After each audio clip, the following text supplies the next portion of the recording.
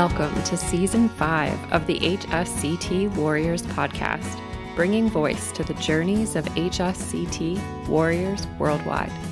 I'm Dr. Jen Stansberry Koenig, or Zen Jen, moderator of meaningful conversations and convener of community. I continue to find so much gratitude for all the warriors willing to share their stories with us. And so whether you are or know someone who is battling multiple sclerosis, type 1 diabetes, scleroderma, lupus, or any of the multiple autoimmune diseases that HSCT can halt, or are simply inspired by transformational journeys, you're in the right place. As we continue to grow the HSCT warrior community, illuminate the invisibilities of autoimmune disease, recognize the possibilities of a future free from disease progression, connect through our shared experiences, and advocate for an inclusive society. I'm so glad you've joined us. Thanks so much, Brooke Slick, for joining us to fill us in on how everything has been going since the last time we spoke. Well, thanks so much for having me back. Yeah, well, it's no fun. It's been kind of crazy. It has been crazy, and it's no fun to experience trigeminal neuralgia. Am I saying that right? That's correct. That's correct. And when I saw you had to go through that surgery, my heart went out to you, first of all, and I just hope you didn't suffer. Which surgery? The first one, the second one, or the third one? Oh, goodness. I was looking back through, a memory popped up on Facebook about my trigeminal neuralgia, and it was from 4 years ago. And I was like, 4 years? I've been struggling with this for 4 years. I was like, oh my God. That's a long time. Yeah. It's a long time to be in pain, let's put it that way, or to be in fear of pain returning. Much like MS, you don't know when a relapse is going to pop up, or, you'll wake up and not be able to walk, or something's not functioning that day. It's the same kind of thing. It's like always nipping at your mental heels. Absolutely. But, I had it before transplant, but just little touches of it. I would get these shocks go through my eyes, and they happened in the winter. I think it was the year of my transplant, which was 2013. And I was on my computer at the time, and I had my glasses on, and I thought I got shocked. Oh, no. And it happened so rapidly that I took my glasses and threw them across the room. Like, I thought that's what was conducting the electrical shock. Wow. I had no clue. And it happened a couple of other times. I remember I was going through a drive-through once. Same thing. I had the same glasses on. And I was like, oh, my God, not even realizing. And then I had my transplant for, I think it was 4 months later. And I didn't know. I had no clue it was anything MS related. I just thought it was winter, and you know how static electricity builds up, and who knows? And it wasn't really painful. It was more like a surface pain. But it wasn't until 4 years ago in the summer I got these. There's two kinds of trigeminal neuralgia. That's the thing. Both of them cause facial pain. Trigeminal neuralgia 1, which is what I have, give you these electrical shocks that run through. There are 3 branches to the trigeminal nerve that start at the base of your brain, like right behind your ear. One goes up through your forehead and your eyebrow. One goes through your jaw. One goes through your teeth, which is the middle, and one goes down your jaw. And I would get these lightning electric shocks. It felt like electric shots of hot, boiling, simmering acid. Yikes. Yeah, up through my eyebrow and into my eyeball and up into my head. And they would last about 20 seconds apiece. That's brutal. And just brutal to think about. Yeah. And certain things would trigger them. I couldn't, don't even ask me why, but anything electrical, I could not walk by a light socket. I couldn't, like, you know, I have foot drops, so I drag my one foot on the floor, okay? So when you're walking, you build up static electricity. Yeah. That would build up. That would set it off. Just crazy, crazy stuff. If somebody got too close to me, the closeness of their body to mine would set it off. Yeah, their energy.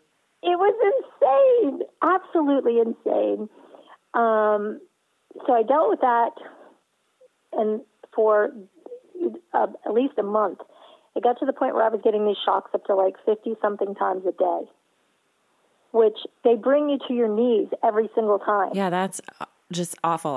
I know I've had similar pain in my jaw and into my ear that I was convinced was just a tooth issue. Oh, yeah. And I went into the dentist just to have him check everything out. And he's like, no, there's nothing wrong with your teeth. Yep, same thing. I'm like, so this is just nerve? Oh, it's awful. Yeah, that was my first thought. So I went into the dentist, nothing, not a thing. They did x-rays, not a problem. I'm like, okay. You know, and I'm kind of relieved at each thing, but that was before it got really bad. Had MRIs, and that's the thing. People with MS, and I've been reading the statistics, and the statistics, depending on what you're reading, are that anywhere from 2 to 9% of people with MS will ultimately develop trigeminal neuralgia. Aren't we lucky? Yeah, yippee! But typically, and no matter what, it's due to demyelination, whether from MS or something else. It's demyelination of one of the trigeminal nerves, or the nerves like at the base of the skull that lead to the trigeminal nerve. And sometimes you can get a scan and it's flat out demyelination from MS. For me, it's not, and not every MS patient that's the case. Fascinating. For non-MS people, it can be a blood vessel that rubs up against the nerve that typically it wouldn't, and it demyelinates the coating. It can also be a tumor that is pressed up against the nerve that demyelinates the myelin sheath, and it exposes it, and it's just like any of the rest of our MS, it misfires. And that's what's happening when in mine there was absolutely no evidence. But he also said, and we know this, depending on the strength of the MRI machine you're using, the strength of the magnet, he said, there could be demyelination on a microscopic level that can be causing this. So there really was nothing definitive. It just so happens I have MS. I might have gotten this anyway. Sure. And the older you get, I think 50 and older, if you're a non-MSer, is typically the path. But people with MS can be much younger and get it. But I finally had suffered long enough. And talk about pain. This is the beginning of this year. I've already had 2 glycerol rhizotomies. A glycerol rhizotomy is where they take a long, long needle up through your cheek, up through your facial bone, like the holes in your skull, up through to the trigeminal nerve, which is right around. It comes out of right at where if you put your fingers along the side of your head where you have a headache or something, right along there, your temple. That's what I want to say. Yeah. Right along. So this needle goes up. I envision it like this, and I've seen the videos of it. And I've tried to blank it out of my mind. Right. But they squirt glycerin, and they damage the nerve so it numbs your face so you can't feel the pain. Interesting. And it was effective. The first one was effective for about a year. The second one, because you can have multiple, because typically you're back there within 2 years after glycerol rhizotomy, because your body heals and the nerves start working again. So I had it a second time. It only lasted about 8 months. And that's when, the beginning of this year, I could have had 2 more of these things. And I'm like, for what? So So I said, we've got to do something more drastic. More permanent, yeah. Yes. So he did something that's called an open partial sensory rhizotomy of the left cistern of something. What they do is they go to behind the ear, they cut a hole in your skull, take out a piece of the skull, they go in, and the way he describes it to me is they clip the nerve. Or they clip the nerve. That's what he told me. Wow. They damage it in some way that's more permanent than just numbing it for a while. And burning it. Yeah. It's not burning. It's not radiation. It's not anything like that.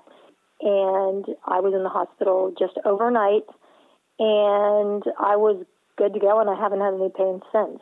Fascinating. And oh, my God. Thank God. And it's a miracle. And I'm just crossing my fingers. And I'm trying to keep any timelines, just like recovering from HSCT. Sure. You know, they say, within 2 years, you'll blah, blah, blah, blah, blah. Biggest gift I ever gave myself was wiping that timeline out of my head. So I wasn't constantly expecting for things to be a certain way by the 2-year mark. Yes. You know, because things can improve at the 4-year mark, you know, out of nowhere, or the 3-year mark. And it depends. There's so many factors that play into that. It could be how well you're taking care of yourself, how well you're rehabbing, how, you know, somebody might be able to walk better sooner or overcome their foot drop because they're working on it, you know, as opposed to somebody who just comes out of HSCT and say, okay, I'm just going to sit here and wait to get fixed, you know, wait for my body to heal and fix itself. So I tried to wipe that out of my mind with this surgery as well. So I'm just going to live life to the fullest until it comes back, if it comes back, which it may not. That's the thing. So, yeah, it's been crazy. And what I had been doing behind the scenes that the trigeminal neuralgia was keeping me from doing, in addition to, you know, helping with the HSCT community, was 2 years ago, I started writing a book. I should have that thing finished by now. I don't have it finished. But that's okay, right? Because life gets in the way, and you just had a chunk of your skull removed in order to have a nerve clipped. Like, that's a big deal. I know, but I hate to let people down. When I say I'm going to do something, I always have a plan, my plan. Well, you know what MS does to plans, right? Indeed. Yeah. So, working on that and I had been hosting the MS Gym podcast. Right, which is amazing. You're doing such a great service to our community with that. Well, here's the cool thing. Because I've got all these other things that I've been putting off, sometimes you have to say to yourself, okay, maybe I can't do it all. I can't do everything. And I thought to myself, ideally, what would happen? How could someone help with the podcast? And I thought, you know what? I need a co-host. That's what I need. I need somebody to split up, you know, you do this and I do that, and we each have half as much work type of thing. Yeah, sure. And I got to thinking about it, and I looked back over all of the guests that we had on, and I thought, you know, the one thing that was missing was we weren't featuring MS Gym members as much. And I thought, what if we had a co-host who their job was to highlight the struggles and the victories of MS Gym members? And I'll just do the same kind of outside of the MS Gym, yet MS-related guests. So I was like, and I knew exactly who I wanted it to be. I don't know if you're familiar with Jody Feltham. I've been listening, yeah. Yeah, she does Motivational Mondays on the MS Gym website, and she's fantastic. And I thought that would be my dream co-host. So first I ran by Trevor and Ken Allen and Misty and asked them what they thought. Well, they were thrilled. And they had been wanting to start highlighting members as well. So I contacted Jody, and she was all about it. So hopefully the first week of October, we're going to be, every other week is going to be an episode. And we're going to switch back and forth. And sometimes we're going to jump in, and each of us are like, the two of us will chat. Like, we'll do a Zoom together and then we'll record it. And we'll just chat about, something MS related that, did you ever think about blah, blah, blah? Or just anything that might be on our mind, something that's pressing at the moment within the MS community, whether it's a new drug or our HSCT experience. You just never know. We'll just kind of like bounce stuff off of each other. So I'm excited. I love it. Yeah. And I get to work on my book. And the other thing, which I don't know if we ever talked about this in the first episode, but my end game goal is a mobility device that I had patented. We did talk about it, and I've seen the prototype. It's so amazing. Oh, cool. I couldn't remember if I shared it or not, or I don't know. But that's really, and what happened was last year, I signed on with an IP agent, which is somebody who represents you in your intellectual property, sure, for your patent. It's a year-long kind of process with different phases of the contract. And as soon as we got to the point in the contract where you actually start contacting companies and doing all these things, and these manufacturers, COVID happened. Of course. And everything was flipped upside down. The good thing is the agent that I'm working with they're totally flexible and totally cool. And we just were taking longer than we normally would, letting companies get, back on their feet again. And they've also let me I'll come up with ideas. I'll be like, you know what? Send this email out to them. Ask them about this. And they'll do it. They're very flexible. They're not stringent about just doing it their way. It's so important to find those partners that are supportive. Yes. That it's not just all. And I told them, I said, anything that you put out, I want to see before it's put out. I want to approve it, and I want to edit it. And I've edited every single thing they've sent out, not because what they're sending out is bad. It's just I need more of me in those emails. Sure. And that's the thing. My mom says, unfortunately, you're the best representative of this. You're the one with the enthusiasm about it. You're the one that's been using your version of it for the last 5 years. And I said, you're right. And I'm working on something there, too. I've got a little video I'm putting together, and I'm going to put out into the interwebs and see who might take a bite or at least bring to light more about this mobility device that I'm so tired of waiting for it to not be out on the market so I can take it to the mall or take it somewhere in public. That's so exciting. Yes, it's very exciting. And I'm anxious I'm really, really, really anxious to see just how many people it helps, because I know how much it's going to help them because I use mine all the time. Sure. Every day, all day long. I'm excited. And, of course, the HSCT world has been on, speaking of COVID, things have been super slow. I'm an admin for the HSCT Russia group. Well, it's been dead as a doornail, which I'm sure it has been in a lot of the HSCT groups, because nothing, has been moving, or people have been hesitant to make a move because of COVID. But finally, Russia is opening up to certain European countries, and, there's still different guidelines, and you have to have a negative COVID test before you come, and blah, blah, blah. But they're finally starting to loosen up and open the doors. Yeah, I'm really excited to learn more. During the webinar we'll be featuring at the end of this month, and you're joining us as a panelist, which is really exciting. I am excited about that. And I think, here you have two of, especially since Chicago is no longer an option, I think Dr. Ruiz and Dr. Fedorenko, Russia and Mexico, are now the two target places locations. To go for Yeah. Well, especially for people that don't qualify for the clinical trials here in the States. Yes, exactly. Or, and, go ahead. Go ahead. Go ahead. Well, or the people who decide that myeloablative is just a little too rigorous for what they're up for. That's exactly what I was going to say. And I think that's something, they've got this trial going on at how many different locations throughout the U.S.? 20. Yeah, but it's myeloablative.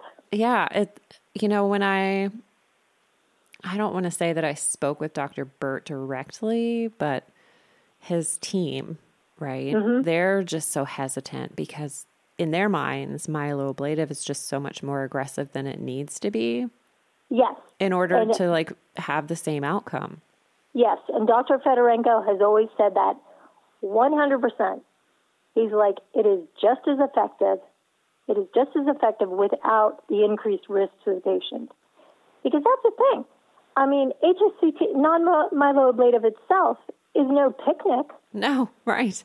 I mean, chemo is chemo is chemo. Right. Why take more of it? Right. There's ablate your immune system or completely ablate. And it's like, how much of earth do you want to, I mean, it's like beating a dead horse. Like, ooh. Right. Well, and so they will run through their trials, right, and collect their data and publish their findings in the next 3 years if they can recruit the right number of patients for it. But hopefully in the meantime, Dr. Burt's been working on his textbook, and hopefully that will be published, and then more doctors will realize non-myeloablative doesn't bring the risk that myeloablative brings, and we'll see more locations begin offering this protocol. I don't think it's ever going to be somebody's first choice. As long as there are drugs, even if HSCT was completely available to everyone right now in the U.S., it's never going to be a first choice. Just like Tysabri, as much as my doctor wanted to give me Tysabri forever and I refused, people still aren't going to choose it first. But at least the ones who do choose it won't get any blowback on choosing it, or they'll have an opportunity to have it at 20 different locations instead of just 1 or 2. Right. We just want it to be an option, right? Like, that's the whole point of this podcast. It's the whole point of the nonprofit. Is just let's bring awareness to HSCT as an option for treatment. And it still amazes me, even after, everything that we've been doing for years, yelling it from the mountaintops, and then Selma Blair, of course, which is a watershed moment. It still amazes me that people in the MS community who do not know what HSCT is. Yes, right. I'm just like, they must be new. Are you new here?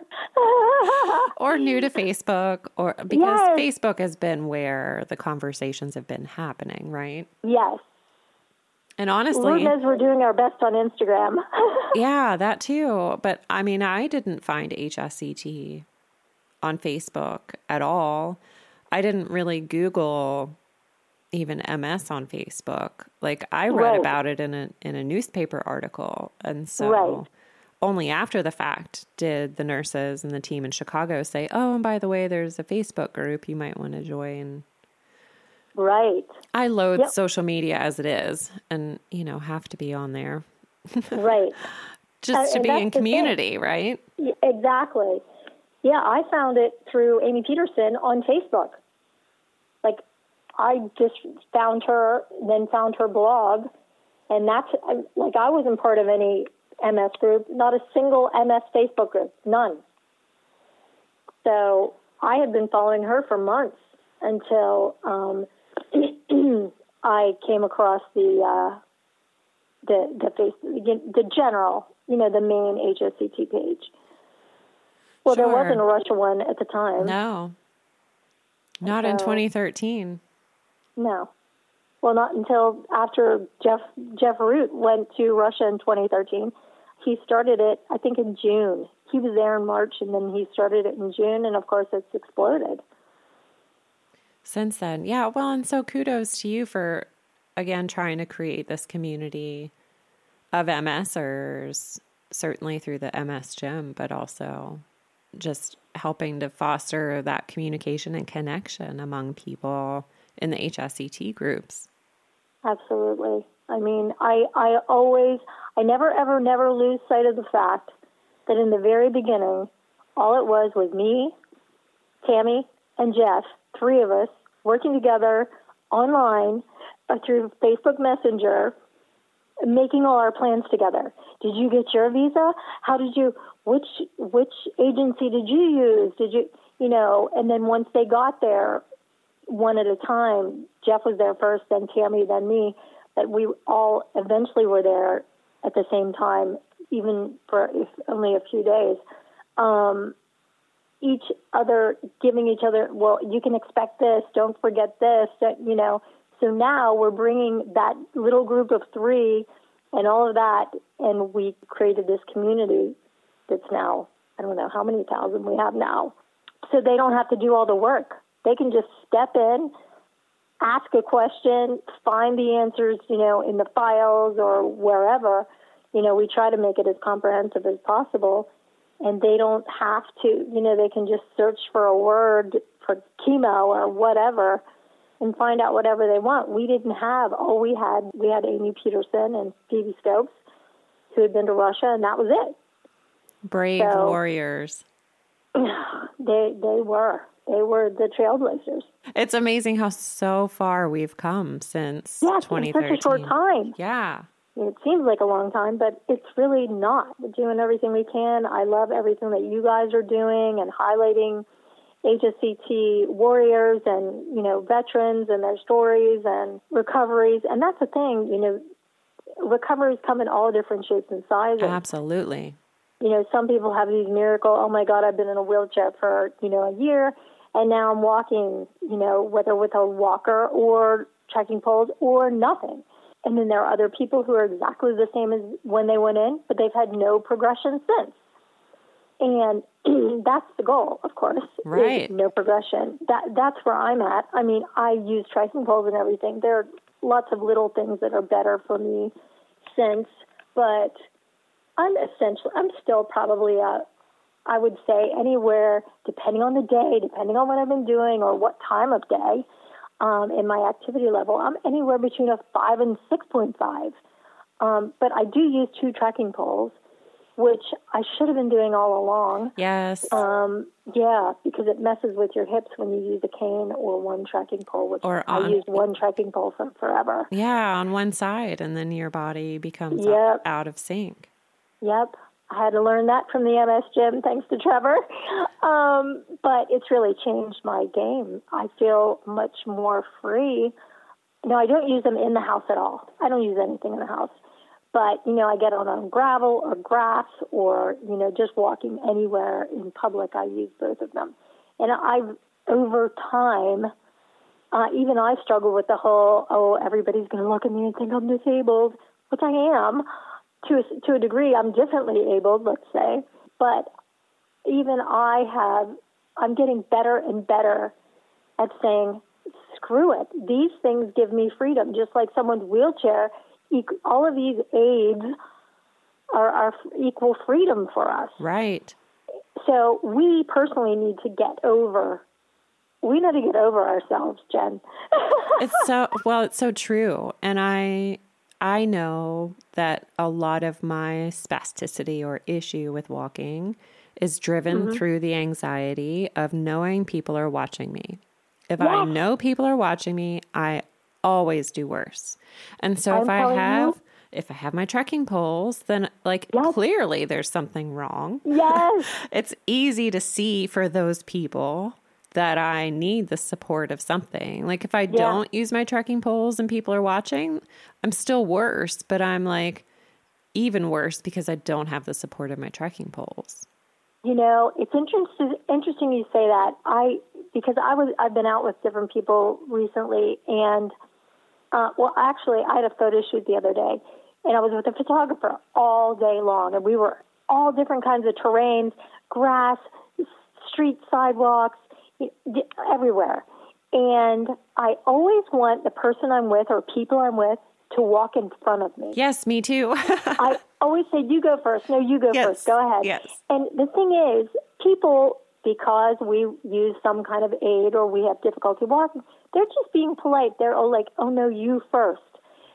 When someone walks behind me, it's like somebody puts a cage on me mentally and physically. I can't do it. Right. I can't. It's just like, no. You go first. And then I can freely walk however I want to walk without somebody watching how I'm walking. My husband does it all the time still. And I'm like, no, you go first. You go first. He's like, okay. But they're just trying to be polite. And it's just us. Right. Or they feel, and in my mind, they're worried that I'm going to fall and they want to like catch me or something. And I don't want that to be a burden for them. So I don't want them to even have that thought, because then that creates the thought in my mind that, well, I must be ready to fall. I know, like, if you can just get out of the way and be in front of me, then I can walk at my own pace and I don't feel your tension and your energy of fear that I'll fall. Right? And I'm always like, I'll catch up, because of course the people walking in front of you are walking typically faster than we are. And I'm like, and they're always kind of like, oh, no, we'll wait. I'm like, no, just go ahead and I'll catch up. That way it takes because it's difficult enough when you think the public at large is watching you. But when the people you're with I always think in my mind, my husband's back there looking at or whoever it is, are looking at wow, she's not lifting her foot. She's not this. Well, they just want to get to the movie, you know? Right. And be helpful. Yeah. But funny thing is, I do have a section about that in my book. Yeah. That's wonderful, though, because I think it is a common thing, at least for some people I talk with on the podcast. Yeah. You feel like all eyes are on you. And sometimes they are, right? Yes. And so I try to remind myself, like, it's an invitation for them to recognize and realize that not everybody in this world walks very well. Yes. MS or not. Right. I mean, I went to pick up food the other day and was just so appreciative that the lady in the restaurant decided to bring the food out for me, because she saw it might be an issue for me to carry a bag of food, open the door. And at that time, I just had the one trekking pole, anticipating I wouldn't be able to carry the bag of food. So she already, she was already helpful in that way. And as then I'm slow, I told her, just go ahead and you can leave it on top of my car, because I know you're busy and I don't want you to have to wait for me. Like, that's my car. You can just leave the bag on top. And so she did. But then this guy was coming out of his car to walk into the restaurant and saw me. And I think he did a double take, and he went back to his car to put on his face mask because he forgot he didn't have one on. And I don't know if like he was even planning to walk in without one, or like it helped him realize we're wearing masks right now for a reason, to protect the vulnerable. Yes. And I've had the same experience. And I think to myself, not all the vulnerable are elderly. Right. There's a whole other bunch of us that are immunosuppressed, or even if we're not still immunosuppressed, we would be less likely to fight off something like COVID, or it'd be more of a struggle for us. So, yeah, I've definitely seen that and thought about that along this whole COVID thing, and I wanted to stand up and scream, you are protecting me and I am protecting you. But, I just kind of, people don't want to be told what to do. Nobody wants, your rights, blah, blah, blah. Okay, well, we'll talk about your rights after your mother or your spouse or your child dies. And you're like, oh, geez, maybe I should have been let. Yeah, but it's scary times right now. Mm-hmm. It's interesting how, and I did a podcast episode on this. I said COVID-19, something like the great equalizer. Yes. Which it is, we're all sitting here. We've dealt with having our lives ripped out from underneath us. And, you can't work anymore. You can't this, you can't that. You can't go to the store. You can't. And we're just sitting back going, this is what it's like. This is comfortable. Yes, well, the rest of the world is like freaking out. Their freedom, my job, my money. I'm going to have to sell my house. I'm going to have and we've all been through it. When you're faced with a chronic illness and disability on top of it, one by one, things are plucked out of your plan, and you have to recalibrate. It's all about recalibration and how well you handle the recalibration. And I think it exposed who can really handle the tough times and who can't. Absolutely, it has. Mm-hmm. Yeah, well, you never know who's vulnerable. Yeah, and it was just interesting to watch it all play out as we sat back strumming our fingers on a, table going, mm-hmm. Well, yeah, and that's why we started this, like, We Are Vulnerable campaign with HSCT Warriors to just highlight some really inspiring quotes from the podcast, because so many of us have experienced this unsettling kind of pause in life, right? And yes, it's good opportunity to slow down and reflect on what's important, right? And well, I think a lot of people have changed the way they do things. When they were forced inside, forced to spend time with family, time that they never would have had before. And some people, it broke them, and some people embraced it and will never go back to the way things were. And I think that was the great gift of COVID, was that time. And it's the same with MS, because you can either let it wreck your life, or you can, like I said, recalibrate, realign yourself with it, work with it instead of against it, saying, okay, if you got to live with me, here are the rules, and I'm going to bring you along, and we'll just do what we can do. But, everybody's different. So I can only hope that people try to thrive despite MS. They might be thriving in a different way. That's the thing. So many people have so many dreams. We all had, our plan, and MS came along, and the plan changed. And the dreams that we had before might be completely different. But there are fantastic dreams out there that may even be better than what you had planned originally. Yeah. I just hope people can find their way to that, or let their mind find their way to that, kind of release and surrender to what's happening. That doesn't mean, give up the fight type thing, but surrender to what's happening. Right. Well, it models what we all had to experience, say, going through transplant, right? Like, you cannot resist the stem cell harvest, or the chemotherapy, or the uncomfortableness. And the side effects that come with it. Yeah. And I mean, this I have seen firsthand hundreds of times. Those that aren't going to surrender, the ones that are in the planning phases, those that aren't going to surrender before, during, or after HSCT, you can see them coming a mile away. And sure enough, every time they struggle during, and they struggle mostly after. They struggle after, because they just, I know people get so tired of hearing about mindset, but I'm all about it. Yes, it's so important. It makes a huge difference in your HSCT experience while it's happening, and way important is after. You cannot, and even when you have a chronic illness for so long, and then all of a sudden they say, oh, tomorrow your progression's going to be gone. Well, it was.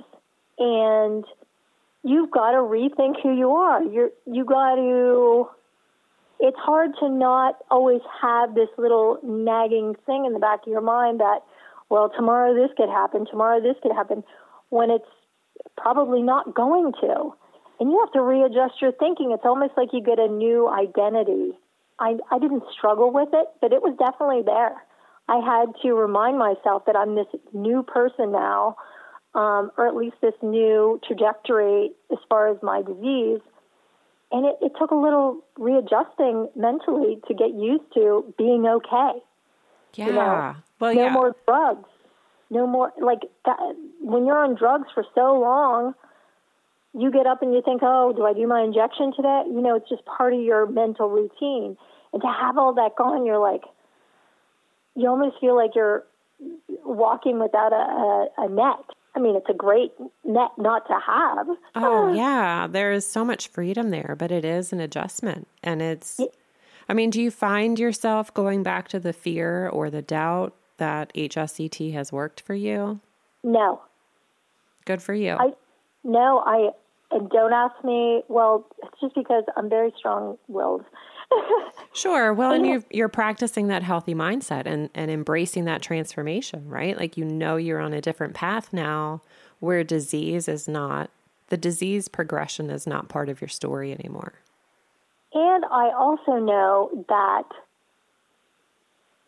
if it's something I can't change at the moment, at that very moment, there's absolutely no sense wasting my time worrying about it.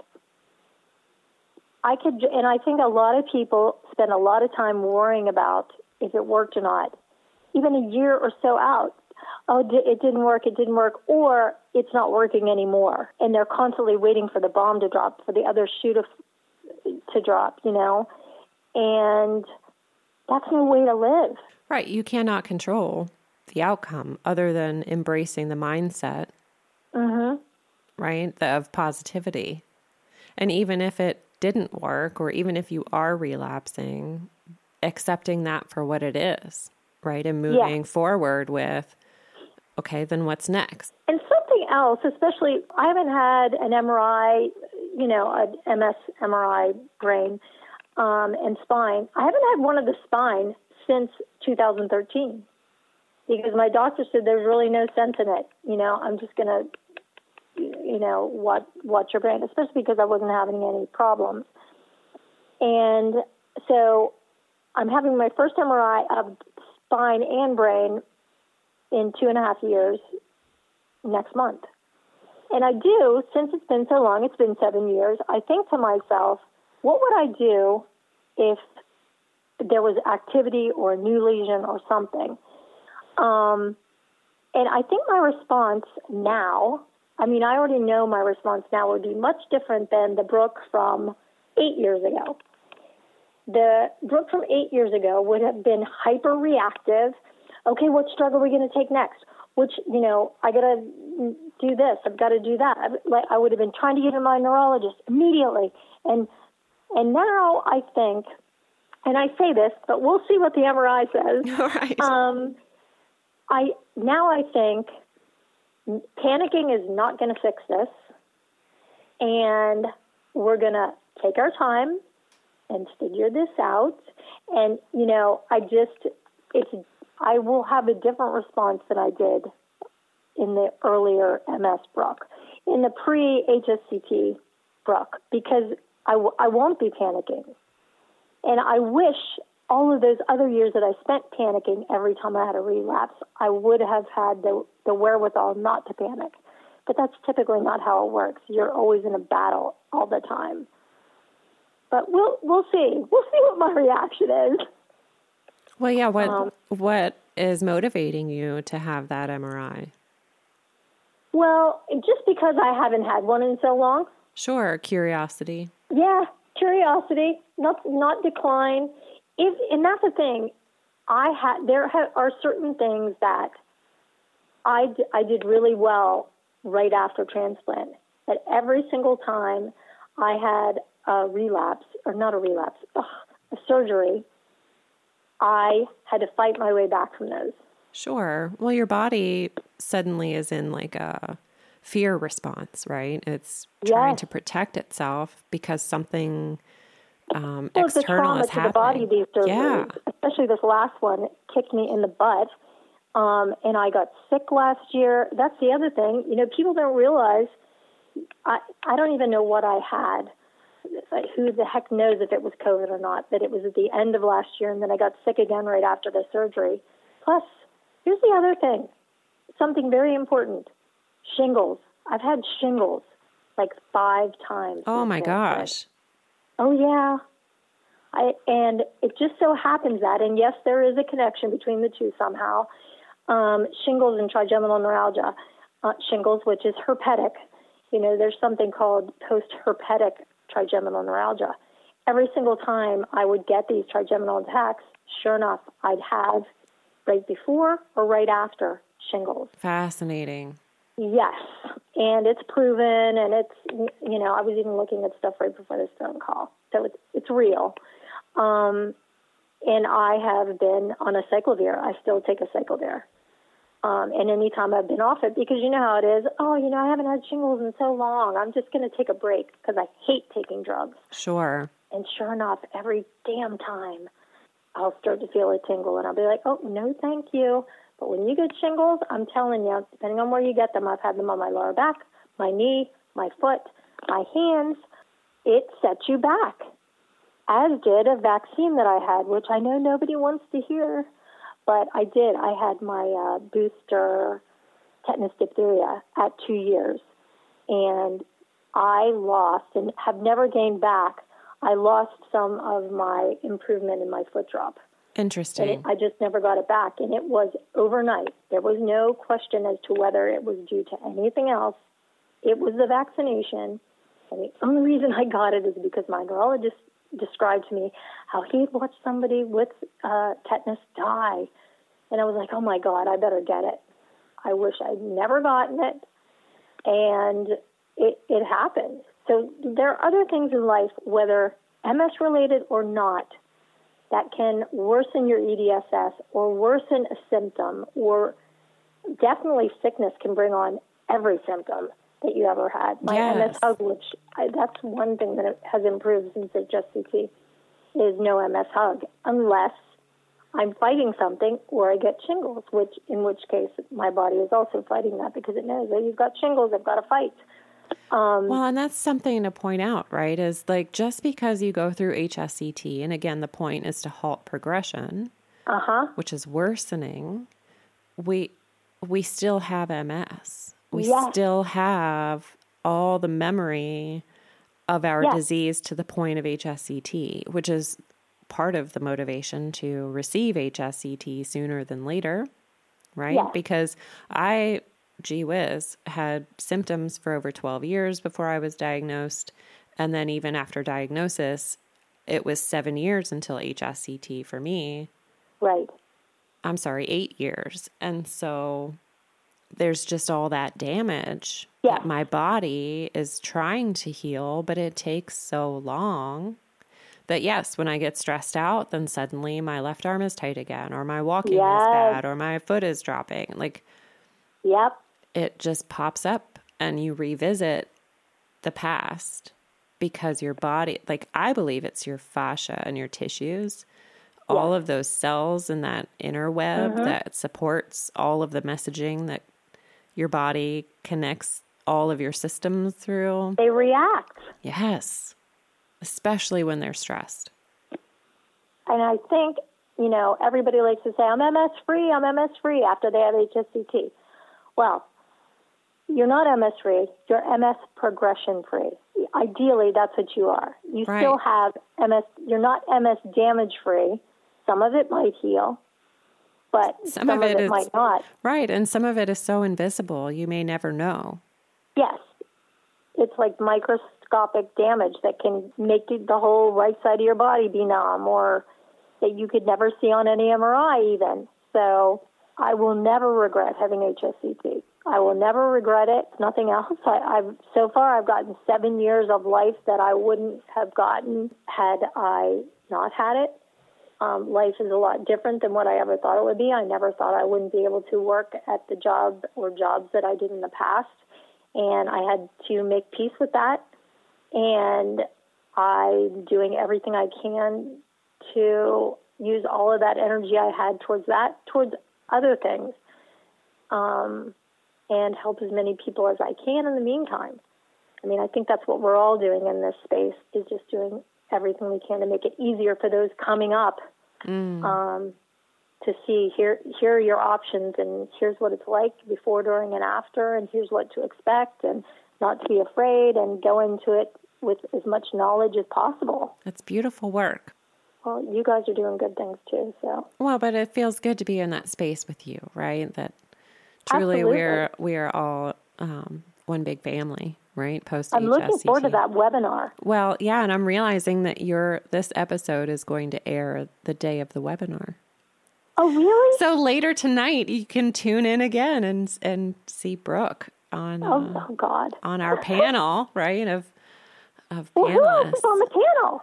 Yeah, so Dr. Fedorenko from Moscow, and I'm sure he'll be so pleased to reconnect with you. I know. I love him. Dr. Ruiz, Guillermo Ruiz from Clinica Ruiz in Puebla and Monterrey, Mexico. And then you will be a patient representative from Moscow, and we have a patient representative who attended Clinica Ruiz in Monterrey, Jan Marie Morgan. She lives in Canada and was treated in Mexico because she just wasn't interested in the clinical trials in Canada. Great. And how long ago did she have HSCT? She was treated. She was part of the first group to come through post-COVID. Cool. So she was just treated in June. Wow. Yeah. Okay. Yeah.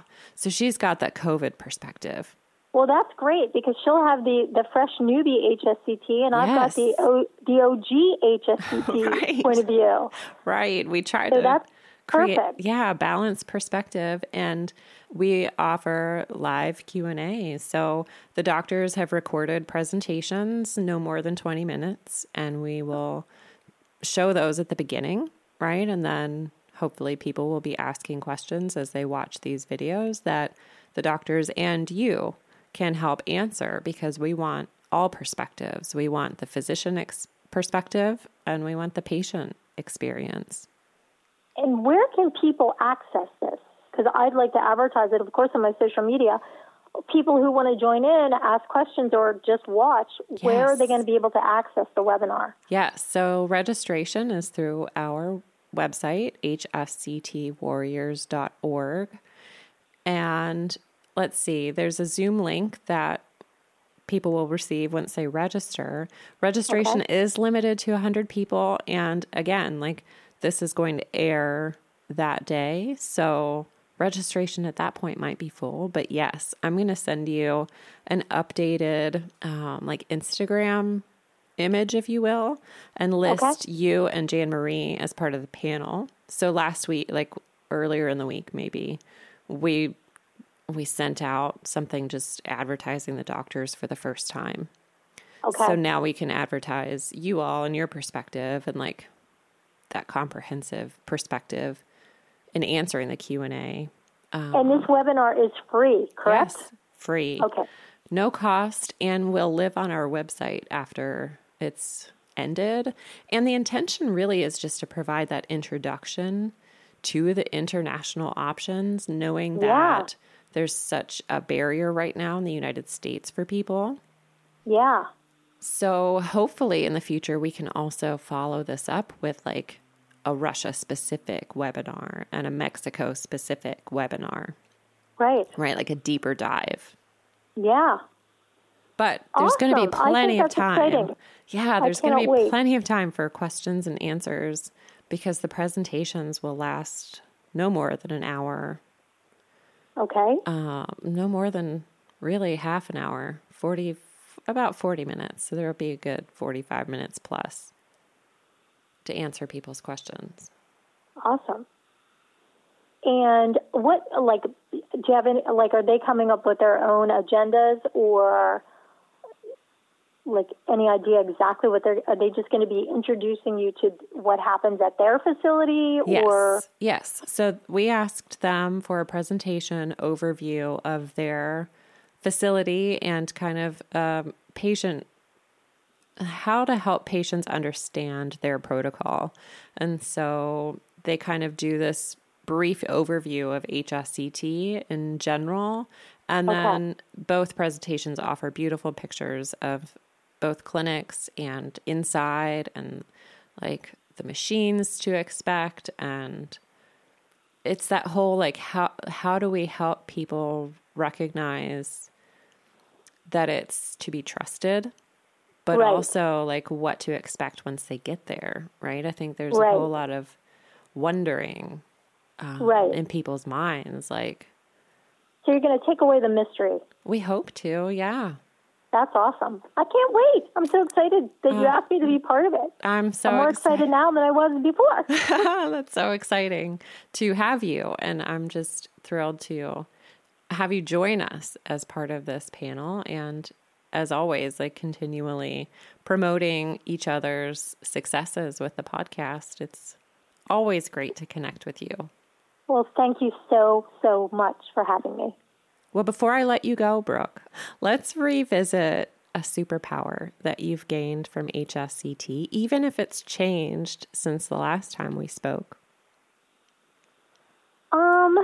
I would say, I think my ability to surrender to things that are out of my control, whether that's disease-related, MS-related, or now everything in life. And I think a lot of that started with actually going through HSCT, where you have to surrender. But now I try to use that in my day-to-day life.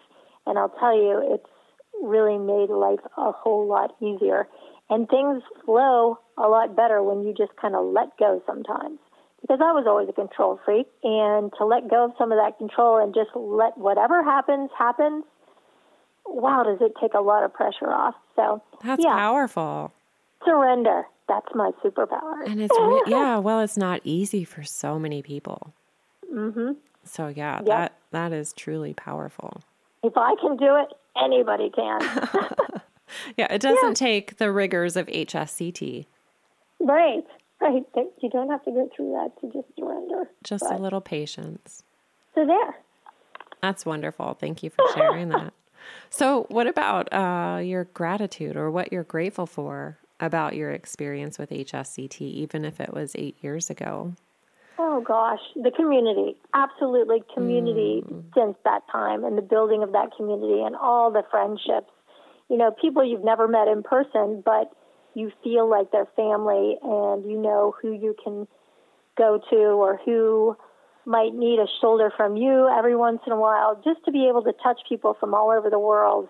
And it's not a burden either. I get contact, I'm sure you do too. You get a lot of messages from people all around the world asking about HSCT, and to be able to help those people, and like I said, I always go back to that used to be me. That used to be me, and there were only a handful of people to help me. So when somebody comes to me for help, I try to put down whatever I'm doing at that minute and get back to them as soon as I can, just to put their fears at ease and help them as much as I can. So community, being able to touch lives, and they've touched mine as well. That's one of the biggest gifts that I'm so grateful for. And continuing to build in all that you do. Thank you so much for all of your service to the MS community and the HSCT warrior community. Out there slogging away, Jen. It's not that messy. No. Yeah. No, it's beautiful work to be a part of, and it's so great to know you, and I really appreciate you coming back to share with us some updates, and hopefully people now can face any fears of trigeminal neuralgia with a little more hope in their pocket. Yes. There are answers. You really have to be insistent about getting in contact with a good neurosurgeon and telling them, fix me now. Yeah, if anything, self-advocacy is a huge practice that I've gained. You can get to the other side of it. Mm-hmm. Beautiful. Thanks for inspiring us, Brooke. Thank you so much. I hope you enjoy a beautiful rest of the day and week, and we will look forward to seeing you next week on the webinar. Be sure to visit hsctwarriorspodcast.com, where you can find notes from today's episode, submit ideas or feedback, and connect with resources of the HSCT Warriors Incorporated nonprofit. As always, special thanks to musical genius Billy Alitzhauser for sharing his superpowers to create the soundtrack, edit, and produce the audio to make this podcast possible. You can find us both when you subscribe on SoundCloud, iTunes, Stitcher, or wherever you find your podcasts. It's been so great to connect with warriors worldwide, and we would love to hear from you about how the podcast has helped your journey with autoimmune disease. Take a moment to connect with us on Instagram or share this episode with someone you know that would enjoy listening. In the meantime, we hope you'll tune in next Wednesday for another episode highlighting another HSCT warrior. Until then, be a snowflake and embrace your superpowers. Be kind. Be well.